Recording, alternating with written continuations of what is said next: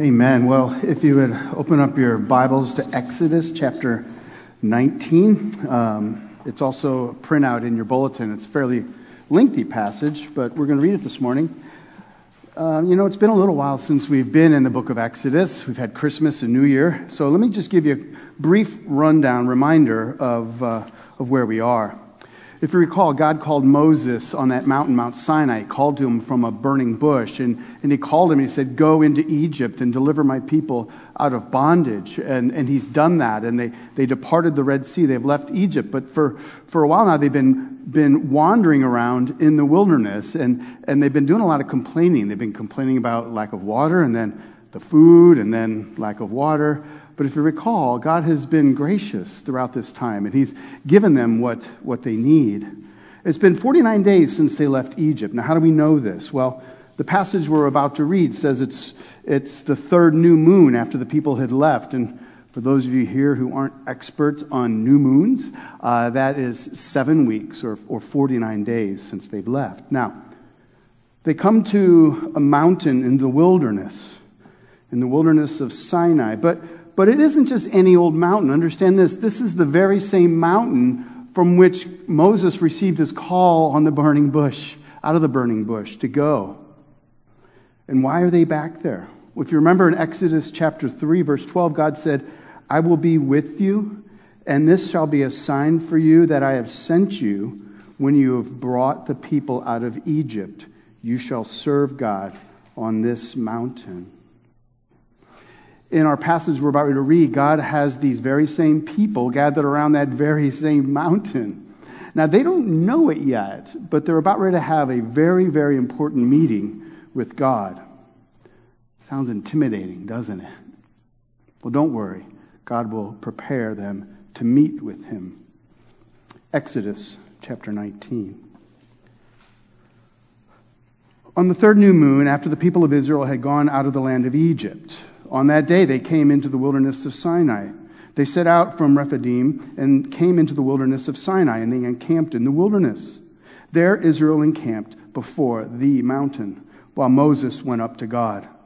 The Lord called out to him out of the mountain, saying, "Thus you shall say to the house of Jacob, and tell the people of Israel, you yourselves have seen what I did to the Egyptians, how I bore you on eagle's wings and brought you to myself. Now, therefore, if you will indeed obey my voice and keep my covenant, you shall be my treasured possession among all peoples, for all the earth is mine. And you shall be to me a kingdom of priests and a holy nation. These are the words that you shall speak to the people of Israel."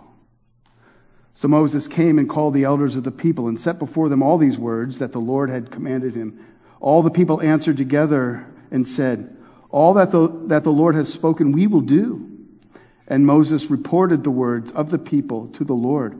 And the Lord said to Moses, "Behold, I am coming to you in a thick cloud, that the people may hear when I speak to you, and may also believe you forever." When Moses told these words of the people to the Lord said to Moses, "Go tell the people and consecrate them today and tomorrow, and let them wash their garments and be ready for the third day. For on the third day the Lord will come down on Mount Sinai in the sight of all the people. And you shall set limits for the people all around, saying, 'Take care not to go up into the mountain or touch the edge of it. Whoever touches the mountain shall be put to death. No hand shall touch him, but he shall be stoned or shot. Whether beast or man, he shall not live. When the trumpet sounds a long blast, they shall come up to the mountain.' So Moses went down from the mountain to the people, and he consecrated the people, and they washed their garments. And he said to the people, 'Be ready for the third day. Do not go near a woman.' On the morning of the third day, there were thunders and lightnings, and a thick cloud on the mountain, and a very loud trumpet blast, so that all the people in the camp trembled. Then Moses brought the people out of the camp to meet God, and they took their stand at the foot of the mountain. Now Mount Sinai was wrapped in smoke because the Lord had descended on it in fire. The smoke of it went up like the smoke of a kiln, and the whole mountain trembled greatly. And as the sound of the trumpet grew louder and louder, Moses spoke, and God answered him in thunder. The Lord came down on Mount Sinai to the top of the mountain. And the Lord called Moses to the top of the mountain, and Moses went up. The Lord said to Moses, "Go down and warn the people, lest they break through to the Lord to look, and many of them perish. And also let the priests who come near to the Lord consecrate themselves, lest the Lord break out against them." And Moses said to the Lord, "The people cannot come up to Mount Sinai, for you yourself warned us, saying, 'Set limits around the mountain and consecrate it.' And the Lord said to him, 'Go down and come up, bringing Aaron with you, but do not let the priests and the people break through to come out up to the Lord, lest he break out against them.' So Moses went down to the people and told them." This is the word of our Lord. The grass withers, the flower fades, but the word of our God will stand forever. If we want to know God, if we want to know his will, if we want to know his way, we must know his word. Let's pray. Father, we thank you for this word to us. In some ways, it seems outside of our scope. It's so long ago, and things seem so different back then. But we do know that you are the selfsame God, the one who called your ancient people. You also call out to us today. May we learn more and more how to prepare ourselves to be in your presence, we pray. Amen. Have you ever been invited to lunch or coffee with someone only to find out after you're sitting down that they really had an agenda for meeting with you? Sometimes it can be a little off-putting, like when they're trying to sell you insurance. But other times can be quite stimulating. What? You think I would make a good vice principal, and you're putting my name in the hat? Really? Meetings like this can leave you feeling invigorated, and you tend to experience gratitude and respect and perhaps even reverence for the person that you met with, right? Well, that's what's happening in chapter 19, the book of Exodus. The people think that God had brought them to this mountain. Why? Because there's just really good water there. But God has an agenda. And in 3 days' time, God is coming down to meet, not just with Moses, but with all of them. In chapters 20 and 24, which follow right after this, in fact, right after our passage, the Ten Commandments come. God is about ready to deliver his commands to his people. But now there is a problem. The people aren't properly prepared to meet with God. God had saved them, but they're clueless as to what it means to be his people. It's true, we too can suffer from that, right? We can experience God's grace to us in Christ, and yet we can remain ignorant as to what it really means to belong to God's people. Add to that, the nation suffers from what we all suffer from in our natural state. They are impure. But God is holy and pure and perfect. How is it then that they can be prepared to enter into God's presence? We too lack the moral ability to be in God's presence. It's arrogance on our part to think that we can just draw near to God, to cozy up to God, to relate to God, and experience his presence apart from his merciful condescension. And it is also impossible for us to draw near to God without God properly preparing us. That's what God shows us in Exodus chapter 19. God mercifully condescends to meet with his people, but they are not yet prepared to meet with Yahweh, their God. So, God instructs Moses on how to prepare his people to meet their God. That's what we're going to look at this morning. And we're going to look at that under 3 headings. First, we're going to look at the calling, then the consecration, and then the coming. First, the calling. The big idea here is this. Before we can meet with God and know what it's like to become part of his family, we must first hear from God and understand him and receive it from him. Before God formally meets his people in 3 days, he makes sure that they understand something big is going on. God is going to say to them, I didn't just save you to shake your hand and wish you well and then send you on your way. I saved you to be my people who live out a great calling. Moses climbs up Mount Sinai, and God commands him in verse 3 to go back down with a message. The message in verses 4 through 6. In this message is God's call upon his people. Listen, these verses are some of the most beautiful, most satisfying words in all of the Bible. Essentially, God is telling them of his unconditional love and deliverance, and he reminds them of his covenant promises to make the nation his dearly beloved, treasured possession. And then he informs them of his purpose and his plan for his people. Oh, that we would hear these words afresh this morning. We see in verse 4, we hear God says, listen, he says, you yourselves have seen what I did to the Egyptians, how I bore you on eagle's wings and brought you to myself. It's true, isn't it? We so often need reminding of God's gracious actions toward us. So too this nation gathered around the mountain. God is reminding them of how he delivered them out of bondage in Egypt. And God reminded them how he bore them on eagle's wings. Now, they probably wouldn't think it was that. They were wandering around the desert for 49 days. But God, in his mind, was bearing them on eagle's wings. And why did God bear them on his eagle's wings? Why? What does it say? To bring you to myself. Listen, when God saves you, he does not save you to roam aimlessly on the earth until you die. He saves you to bring you somewhere, and that place is himself. God also wanted the Israelites to be clear about something. This was all God's doing. Israel could not save itself. They were powerless, and God brought it about from start to finish. Salvation is God's work. It's his idea. It's his power. It's his love. It's his mercy. It's his grace. All we can ever do is admit our need for it and receive it as a gift. We don't deserve God's grace. If we did, it wouldn't be called grace, would it?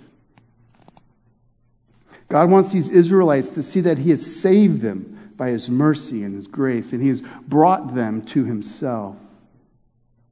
Only then, after understanding that, in verse 5, God gives his people a chance to respond. Now, at first it seems like God is saying, well, if you guys just clean up your act and obey me, well, then you'll get my blessing and then I'll be your God. But that's not what's going on. Remember, 400 years ago, God called Abraham. His name was Abram at the time. We read this call in Genesis 12. If you're a Christian, this is very important for your life as well. It's one of the big themes of the Bible. Here's God's words to Abraham. Now the Lord said to Abram, go from your country and your kindred and your father's house to the land that I will show you, and I will make you a great nation, and I will bless you and make your name great. Why? So that you will be a blessing. I will bless those who bless you, and him who dishonors you I will curse. Listen. And in you, all the families of the earth shall be blessed. So Abram went as the Lord had told him. Do you see that? God's grace comes first, then comes faith and obedience. It's always been this way for God's people. Abraham believed God's covenant promises, and he laid hold of them by faith and walked in obedience. So too Abraham, he had a son named Isaac who came to believe. And what did he do? He laid hold of God's covenant promises and obeyed. Isaac had a son Jacob who got his name changed to Israel. Israel believed God's covenant promises, and he laid hold of them as his own. And now, over 400 years later, the very offspring of Abraham, Isaac, and Jacob are gathered around the mountain of God because God has brought them to himself. They're there, and they've probably perhaps heard the stories about God calling Abraham and Isaac and Jacob, but oh my gosh, that was so long ago. And so God, before he meets formally with the nation in a few days, gives the nation a chance to lay a hold of this covenant of grace and make it their own.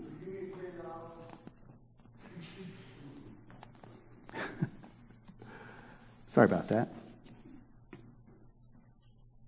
God says, if you respond to my grace by saying, yes, we belong to you, Lord, then you'll receive all the benefits of the covenant. God says, you'll be my treasured possession among all the peoples, for all the earth is mine. It's amazing, isn't it? The Israelites had grown up in Egypt, and they grew up polytheists, just like their Egyptian neighbors. But God is saying, there is but one God over the whole earth, and that's me. And guess what? I've called you to be my treasured possession.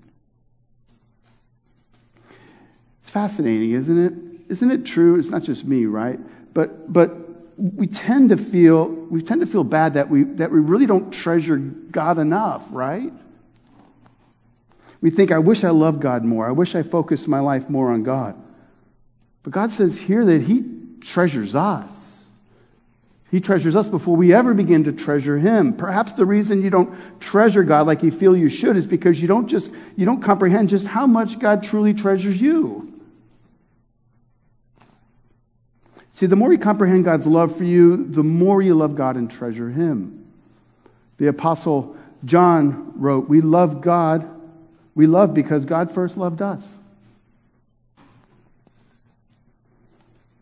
But we must see also that our status as treasured children of God, it comes with a special calling. Look at verse 6. And you shall be to me a kingdom of priests and a holy nation. This is the first time in the Bible that God refers to His people as kingdom of priests. Grayson read from another passage in the New Testament in Peter. But what do priests do? Essentially, very simply, priests stand between God and humans in order to bring God to humans and humans to God. It's that simple. God also says they're to be a holy nation. Now, when we normally hear the word holy, we think of like moral purity, right? And rightly so. But it's really, first and foremost, the Hebrew word translated holy here means to be set apart, to be dedicated. It's the same root word used in verse 22 where we translate it with the word consecrated. To be holy means to be set apart by God as His people. You're my treasured possession. I've consecrated you to myself. Now, taken together, what does it mean to have this calling to be priests in a holy nation? Well, really, it's just a further clarification of what that call that Abram had. I will bless Abraham and I will make you a mighty nation so that through you all the nations will experience my blessing. It's the same calling in which Jesus says when He says, you're to be salt and light in this world. You're to be like a city on a hill that shines its light. Why? Because you're a kingdom of priests with a holy calling to shine my light into this dark world. It's the same calling. Do you see how important your calling is? God has a purpose in saving everyone He saves. We've been set apart by God, for God, so that through our priestly work on earth, more and more people experience the mercy and the grace of God. God is on a mission to redeem and to restore. And He saves us and calls us into that very same mission. Have you experienced that call in your life? Has this calling captured your soul? That is what the Lord is having Moses convey to the people down the mountain. God is calling them to affirm that they belong to this covenant promise that was first given to Abraham. And in verse 8, they stand united and they say, yes, Lord, all that the Lord has spoken of, we will do. But they're still not prepared to meet with God. So that's the calling. Now for the consecration. You know, I've officiated a number of weddings now, and I've been to a lot more, and I can say with great certainty that I've never witnessed a dirty, smelly bride. What bride, as she prepares to meet her bridegroom, would not consecrate herself for her wedding? There is a solemnity to getting married. And so the bride spends hours from 3 a.m. making sure she looks good and, of course, smells her very best. God is saying to His people in some ways, He's saying, I'm your bridegroom, you are my bride. And when you come to meet me, be consecrated. This is a solemn event to meet with your God. That's what God says in verses 9 through 11. When Moses told the words of the people to the Lord said to Moses, "Go to the people and consecrate them today and tomorrow. Let them wash their garments and be ready for the third day." They got 2 days to wash their garments. "For on the third day the Lord will come down on Mount Sinai in sight of all the people." God instructs Moses to tell the people to consecrate themselves, and he gives them 3 commands. First, he says, clean your clothes. They're dirty. They stink. Now, why is it that he demands them to clean their clothes? It's not like they can really get their clothes clean, right? I mean, they've got no Tide detergent. There's no Bounty fabric softener. The cleaning is symbolic. Think about it. Think about this. It would have been a huge undertaking. There's roughly 1.5 million people standing in line to go and clean their clothes with lots of time to think. Why is God having me clean my clothes? Perhaps because I'm an unclean person. Perhaps there's a moral filth to my life. I am not pure. I'm not holy, and God is. I need a radical cleansing in His presence. Second, God gives them a warning in verse 12 to set limits around the mountain so that people don't cross the line and need to be put to death. Now, if you've ever been to a crime scene, I'm sure you've probably seen it on TV where they get that yellow plastic tape that says police line, do not cross. Well, God instructs Moses to get together a work detail to put up some yellow plastic tape all around Mount Sinai saying, pure and powerful God, do not cross. God is pure and we are not. Listen, understand this. It's not that God wants to harm people with His holiness. If you think that the God of the Old Testament is a brutal, harsh, and angry God, you're wrong. If you get just one thing out of this sermon, it's this. God wants to draw near to human beings. The problem isn't God, it's us. Our sin is really a problem. It makes us impure. And nothing impure can come near the perfectly pure God of the universe. So God warns people in His love. He cares for them. God says, cleanse your clothes, right? That's the first one. God says, set up boundaries so you don't come too close. And lastly, He says, stop having sex. Where's that? Is that in there? Verse 15, Moses said to the people, be ready for the third day. Be ready for this day. Do not go near a woman. That's slang for refrain from sexual intercourse. Now, if you know your Bible well, you know that God affirms sex. Sex in its proper context and within the covenant boundaries of marriage between a man and a woman, sex is good. So why would God say to avoid sex for 3 days? Listen, God is trying to impress upon His people the solemnity of what's going to take place. You're going to meet with God Himself. He will speak to you. Don't stay up for 2 nights playing Fortnite. Put the game console down. Prepare yourself to hear from Him. Some of us, that's a challenge for us as we come on Sundays to show up early. Take time to prepare your heart. This is a solemn event. We're gathering as God's people to worship Him. Let the plates sit on the table. Clean them after church. Arrive and rejoice. It's a solemn event to be here, to open up the Word of God, to pray, to encourage each other. So, we've looked at the calling and the consecration. Now for the coming. God comes to His people, and when He comes, He comes in both terrifying glory and in tender love and care. First, how about the terrifying glory? We'll get that first. So many people are so sure that if they really did come into God's presence, that it would be no big thing, right? But truly, how could this be? Think it through. If God is the Almighty Creator of everything in the universe, how could He be anything but powerful and glorious and awesome? Verse 16, we see the beginning of the coming down. God blows a trumpet, signaling it's go time. Time to move out.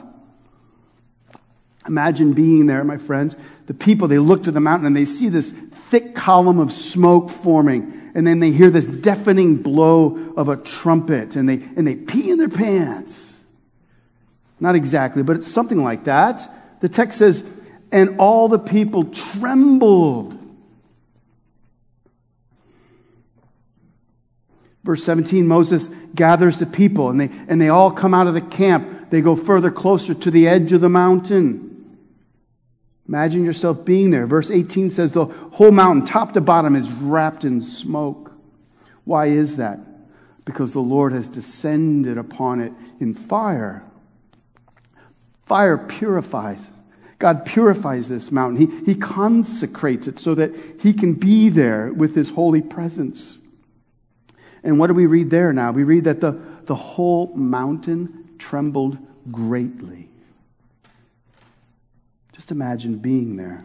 Verse 19 says the trumpet grew louder and louder. And then Moses speaks, and then God answers in thunder.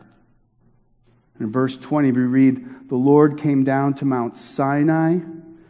It's poetic. The Lord came down to Mount Sinai, to the top of the mountain. And the Lord called Moses to the top of the mountain.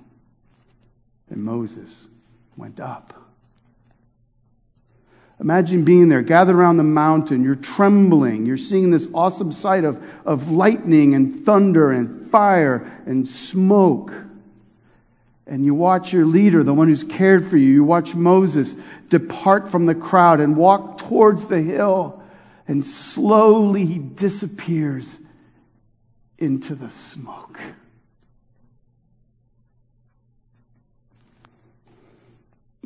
God comes in terrifying glory. Why does God come in terrifying glory? Because we need Him to. God must get our attention. Listen, understand this. The Israelites, they had other gods in their pockets. No, literally in their pockets. In Egypt, they worshipped the many gods of the Egyptians. And so they would take wood or metal and they would craft these idols, these little gods, and they would carry them around with them. Idols of prosperity or fertility or good fortune. Now imagine what must have taken place that day on the mountain. Throughout the camp, as people stood there in awe, you would have heard thump. Thump, thump. What was going on? One by one, the Israelites took the idols out of their pockets and they dropped them to the ground. The thought most likely going through their head as this mountain trembled, their minds are probably thinking, there is but one God over this world, and He has called me to Himself. Therefore, I must drop all of my idols. Thump.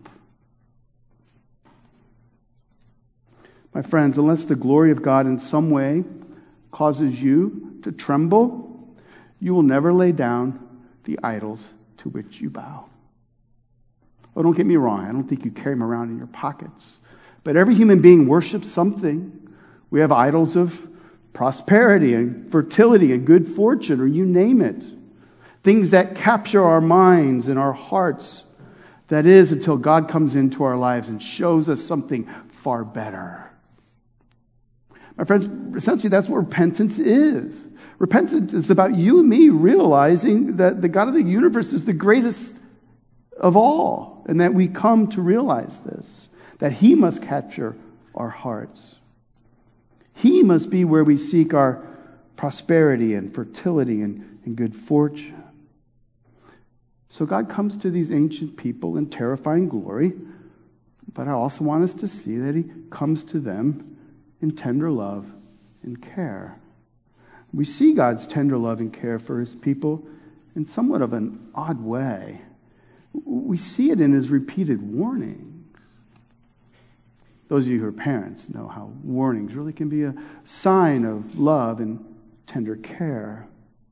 His first warning happened 3 days earlier in verse 12 where God tells Moses to set limits around the mountain. Remember, they put up the tape and he told him not to go up. Now in verse 21, we see warning number 2. And now, check this out. I think you might find this to be, in a kind of an odd way, a little bit funny. So Moses walks up the mountain in this thick cloud, like the whole way up, Okay, I'm going to meet God. I'm going to hear from God. And he gets up there. And in verse 21, God says essentially, thanks for coming up to see me.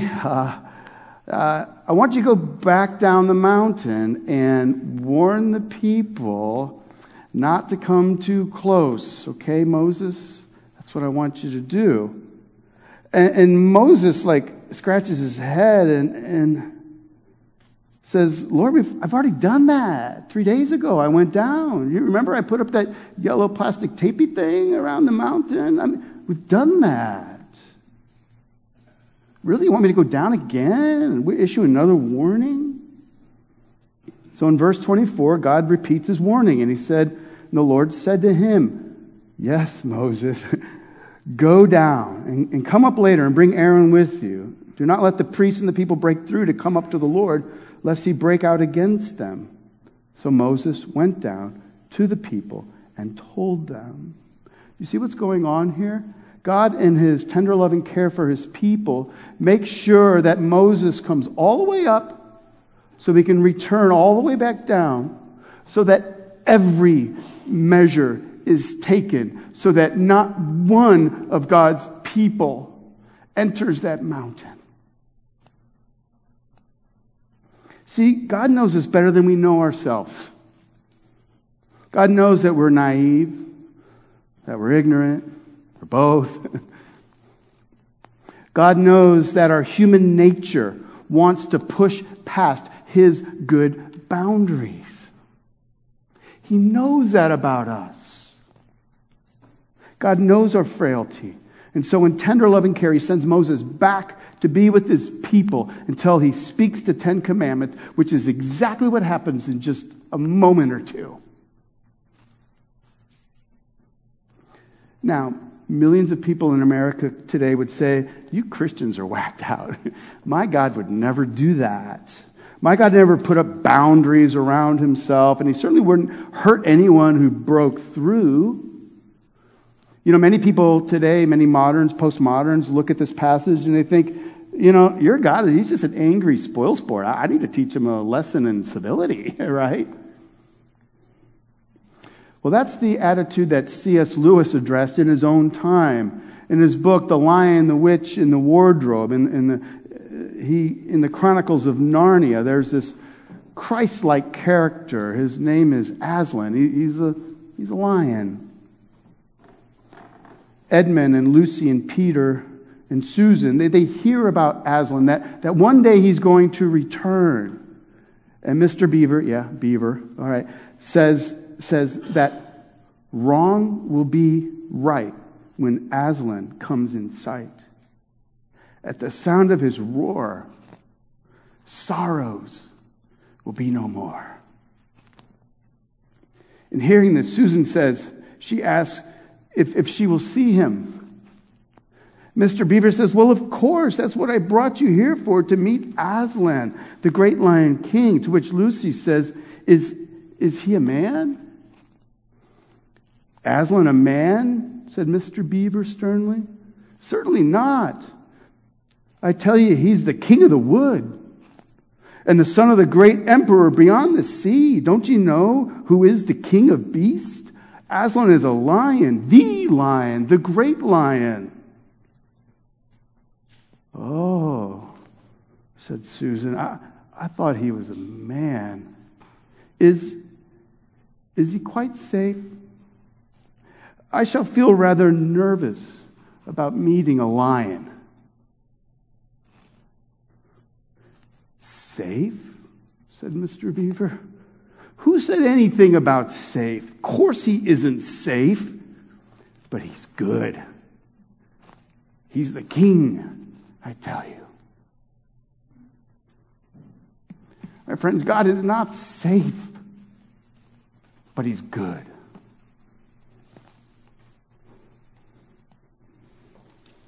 Today God doesn't come and present himself in fire and smoke. I think some of us might wish he did sometime.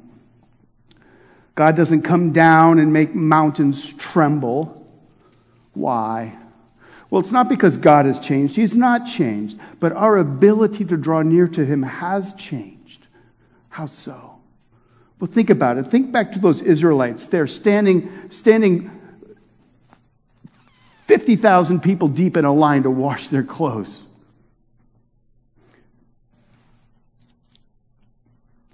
As they're standing there, would they not think this is woefully inadequate? How can just washing these clothes and cleanse me in some way to meet this holy, pure, and awesome God? They would have realized that God was simply allowing this ceremonial cleansing to point to a greater cleansing to come, the cleansing that Christ gives to all who look upon him in faith. My friends, the cleansing of Christ is perfect. It's a complete cleansing. Why? Because it's God's work for us, not done by his hands, but by the hands of the very Son of God himself. He poured out his life unto death. By his blood we are cleansed.